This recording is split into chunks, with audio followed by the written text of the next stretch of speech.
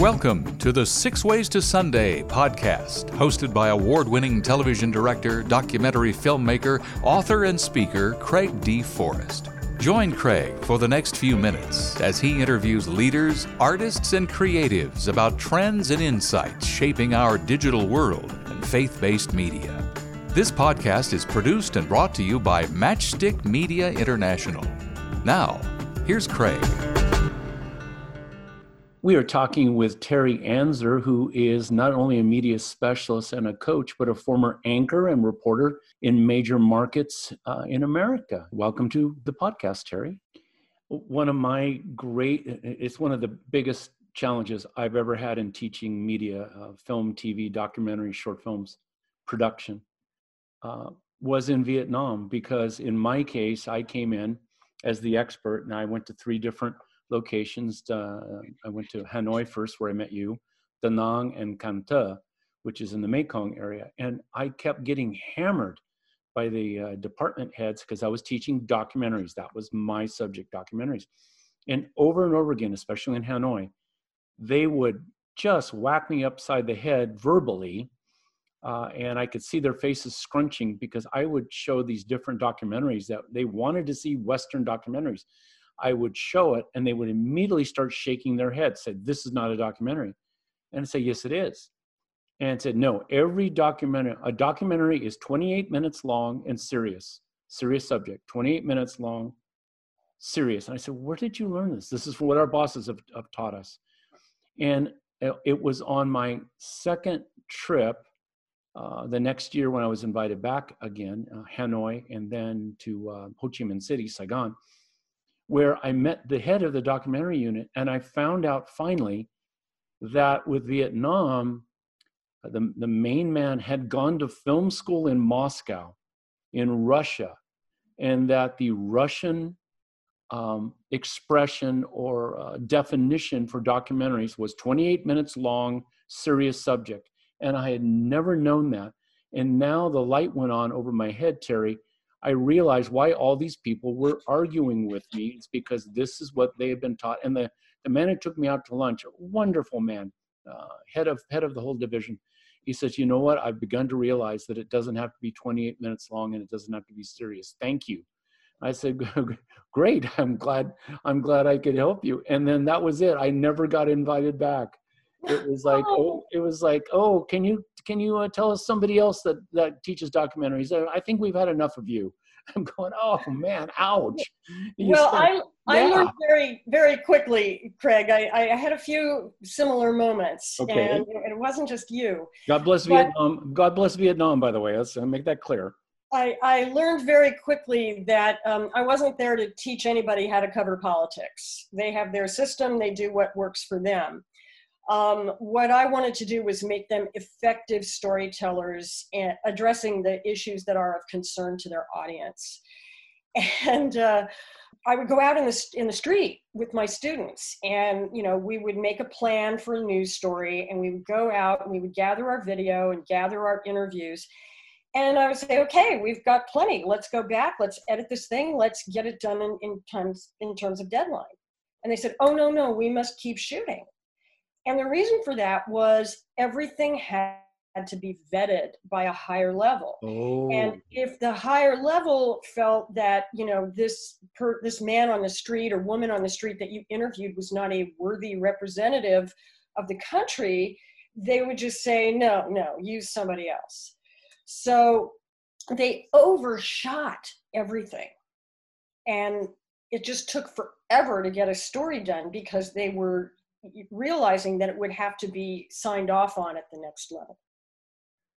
That's incredible in the sense of, something that might have just taken a few hours, an afternoon, maybe a day, might take days to shoot because you have to go get more people to interview. Because if what you're saying, Terry, is if the higher ups say, "Hey, person A isn't right. What else you got?" Well, here's person B. So you go get 4 or 5 people, and you give them the person you think, am I understanding you right? And if that gets a no from the higher ups, then you say, okay, well, here's person B. Or do they just go back out and start shooting some more, Terry? No, they would come back with multiple choices that they could plug into the story. But this became very challenging when I was asked to come over and teach live reporting, because at some point, we all need an editor. I'm not saying that you should get rid of the editors. Everybody needs to have their scripts approved by another pair of eyes. The second set of eyes is very, very important. But when you go live, you have reached a level where it's pretty much agreed that you know what you're talking about, and you're not going to swear, and you're not going to, misstate the facts. Once you say, okay, we're going to do Facebook Live, and we did some Facebook Live that was strictly broadcast to the other members of the class, and my students were brilliant at it. But until they figure out a way to somehow vet what they're doing live, they felt like they were not empowered to actually do it in their jobs. I see. I understand. I know where you're coming from. Now, what are some other countries you've been to that you've taught? Pakistan. Oh, wow. And in Pakistan, being a journalist can literally cost you your life. And very sad to say that some of the people that I met along the way in Pakistan are no longer with us. Because if you report something that antagonizes the wrong people, some assassins will come on motorcycles and gun you down in the street or on the job or at your house. And it's a real risk. And when I was teaching there on a grant from the US State Department, my teaching partner and I were literally under guard the entire time. Wherever you went, you had somebody with you, right? Oh, yes. Yeah. Well, and one place that hosted a training for us, the woman that operated that coffee shop that was known as a place where people could engage in dialogue and free speech, she was gunned down one day outside the coffee shop. Oh my goodness. Name me another place that you've taught. Sri Lanka. Wow, you really you're going to Southern Asia, and you're going to the hot places. I've been to Sri Lanka and a couple of times on assignment. It is a wonderful island. It is a fascinating country. And at the point where I went in there, they had just started to wind down the civil war between the Tamils and the Sinhalese. And there was an entire generation of young reporters that really thought their job was to sit around the office and wait for fighting to break out and then go cover it.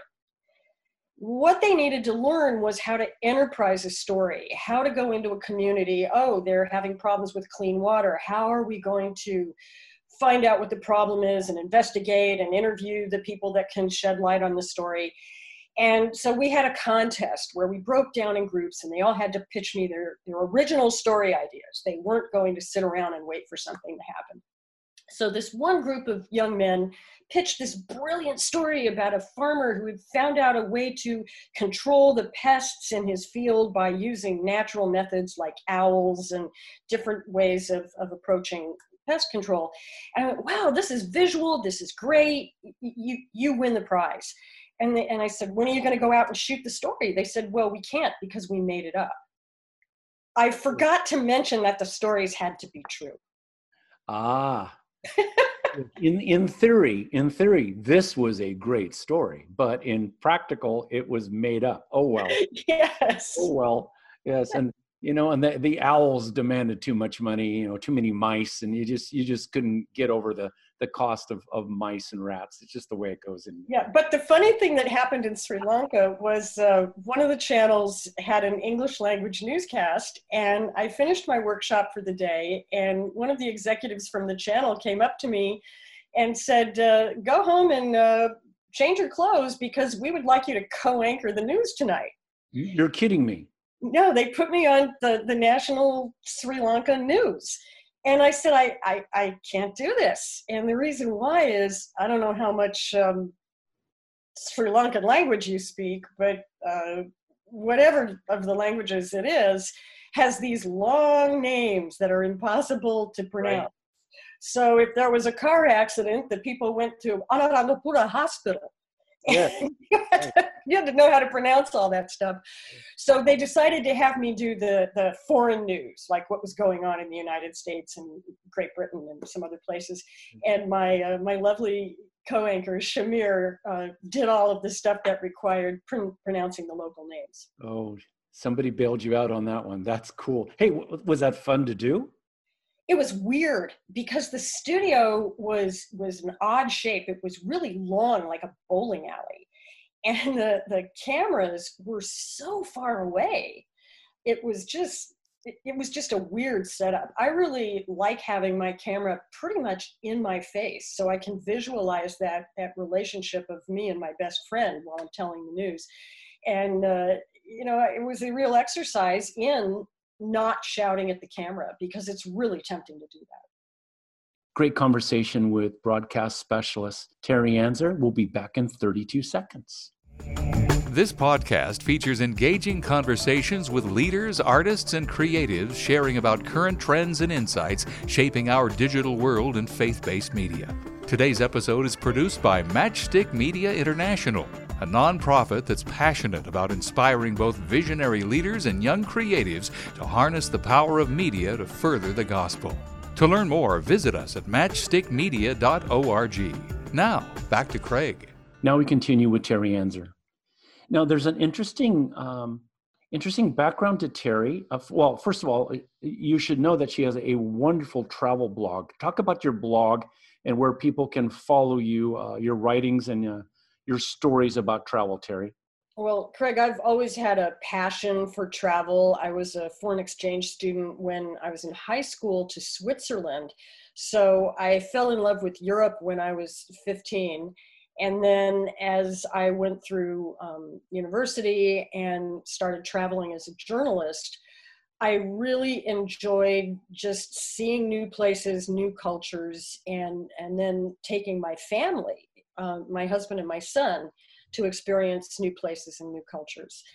And so for most of my career, I covered hard news. I started out wanting to be an entertainment reporter. I wanted to be a ballet dancer before I wanted to be a journalist. And then I thought, And you studied ballet, didn't you? I did. And then I thought, I'll combine the two and be an arts critic and an entertainment reporter. And so I went to Stanford and worked on the student newspaper. And my first day there, they came to me and they said, "Do you know how to cover a hard news story?" And I'd been an editor in my high school newspaper. So I said, "Yeah, sure." And so I went out and covered a hard news story. And that's basically what I did. I did edit the entertainment section of the paper for a while, but mostly, as I tell my students, hard news is your ticket to the party. So for most of my life, I covered politics and crime. I really don't like covering crime stories. And so I would gravitate more to the politics. And at one point I ended up doing a national show with Chris Matthews called In Depth, where we took the top stories, usually political, and talked about them in depth. But once I left the broadcast television world of daily newscasting, I just realized that my passion was writing about these places where I travel. And so I started this blog, Strangers in the Living Room, because wherever you go, you're always a stranger in somebody's living room. So don't be a stranger. Follow my blog to find out the insider tips that will help you experience any country like a local. Excellent. And Terry Anzer, Terry is spelled Terry, Anzer, Anzur. Now, there's something interesting about Terry, is that her background is in the former Yugoslav Republic of Slovenia, which is right underneath Austria, and tucked up to the left is Italy. And you are now, I believe, a dual national, and because of your heritage, you are also a citizen of Slovenia. Yeah? Yes. I never knew that I was Slovenian growing up. My dad, who was born in the United States and was never allowed to speak the language, was always told he was Austrian, which makes sense because in 1911, when my grandparents left Europe, Slovenia was part of the Austrian-Hungarian Empire. My grandfather served in the emperor's army. So they considered themselves to be Austrian, but when they passed through Ellis Island, they ethnically identified as Slovenian. And going back over all of the family correspondence that I've discovered, they definitely were Slovenes. Now that I'm struggling with the Slovene language myself, definitely all of their postcards they sent back home to Slovenia were in the Slovene language. And I've just fallen in love with the country. Many of the things I did growing up, our holiday traditions, just my father's love of sports and love of nature, these things are all very Slovene. And once I found out that I was in fact Slovene and had the opportunity to go there and experience the country and start looking for my roots, I just fell in love with the place. So my travel blog is exploring Slovenia and the world. And by the world, I mean some of the interesting places I get to go as a talent coach. Excellent, excellent. Now you spend a little bit of time every year in Slovenia, right? I try to spend a couple months a year there. My son actually moved there. And if some of your listeners think they've heard of me before, it could be that they're fans of House Hunters International. Oh. And our hunt for our son's apartment was an episode of the show. Now, if somebody were to type that in to Google or Bing and type in your son's name and House Hunters International, would it pop up maybe? Yes, it would. My son is Andrew Anzor Clement, and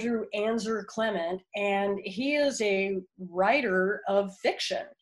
And one of the really nice things about being on House Hunters International is that it has brought attention to his books. His most recent series is Alternative History of the breakup of Yugoslavia and the Balkan Wars, which sounds like it would be boring, but it's not. It's a group of snarky teenagers who get caught up in this war and all of their adventures to try to keep their country from falling apart. How long has he lived there, Terry? He has actually been living in Europe since he graduated from USC in 2011. He got his undergraduate degree, and then he went to Europe for graduate school.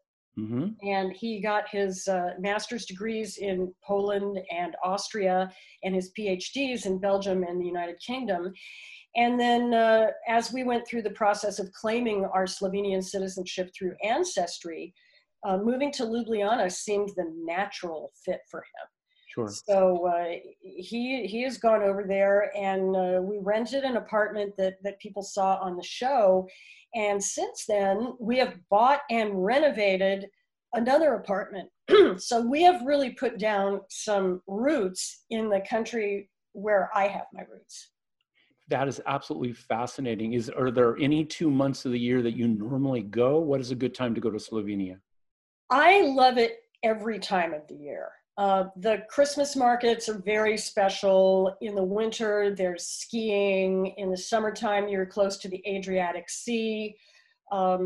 There's always something new to discover in Central Eastern Europe. And then it's a great home base for exploring the surrounding countries, Italy, Croatia, Hungary, and Austria. So I just try to go back whenever I can. A lot depends on when my teaching jobs are. And now, of course, with the travel restrictions, I'm hoping to get over there before the end of the year.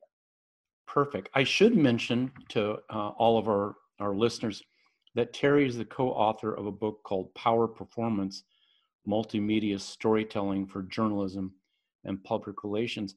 If someone is in the communications business or even in faith-based media, would this book be of help to them as well? Well, I'm going to give you a mixed answer on that. Yes, the book would be incredibly helpful. It's really designed for people who tell stories in the television news arena, but we also have several chapters devoted to the other team, the people who are not doing, who are not asking the questions, but those who have to give the answers. So in the book, we coach both the journalists and the public relations professionals. The drawback of the book is that it is a college textbook, and the retail price is quite steep. And so one of the things I'm working on is to bring out a talent coaching ebook that people could just download. And that's a project that has been some years in the making. Maybe your listeners could let us know in the comments if they'd like to have something like that, and then that will motivate me to actually finish it. If people wanted to reach you, Terry, how would they do that? The best way is through my website, terryanzer.com. That is my talent coaching website. And strangersinthelivingroom.com is my travel website. And you can also follow me and reach out to me on Instagram or Twitter as Terry Anzer. Very good. I love, I like Facebook, but I love Instagram. It doesn't have as many of the comments, and it's just pictures and video driven, and being a visual storyteller, I love that. In fact, my wife gets mad at me because when we go on vacations or travel together, you know, as soon as I've shot all these wonderful pictures of Jerusalem or whatever it might be, we'll sit down in the cafe or the restaurant, and as long as it has Wi-Fi, I'm already trying to upload 5, 6, 7 pictures, and she'll say, "Would you stop that? We're having lunch. Come look at me, talk to me," you know, instead of uploading. I don't blame her. It's a bit of an addiction. It really is. Really enjoying this great conversation with Terry Anzer. Hope that you'll join us in the next episode, where we will pick up and learn some more interesting facts about the broadcast journalism world, and also some strategies and some techniques. Join us then. You've been listening to the 6 Ways to Sunday podcast with Craig D. Forrest, brought to you by Matchstick Media International, dedicated to excellence in media through inspiration, vision, and education. To learn more, visit us on the web at matchstickmedia.org. That's matchstickmedia.org. Your generous donations, large or small, help defray costs for producing this creative podcast. Thanks for listening and subscribing.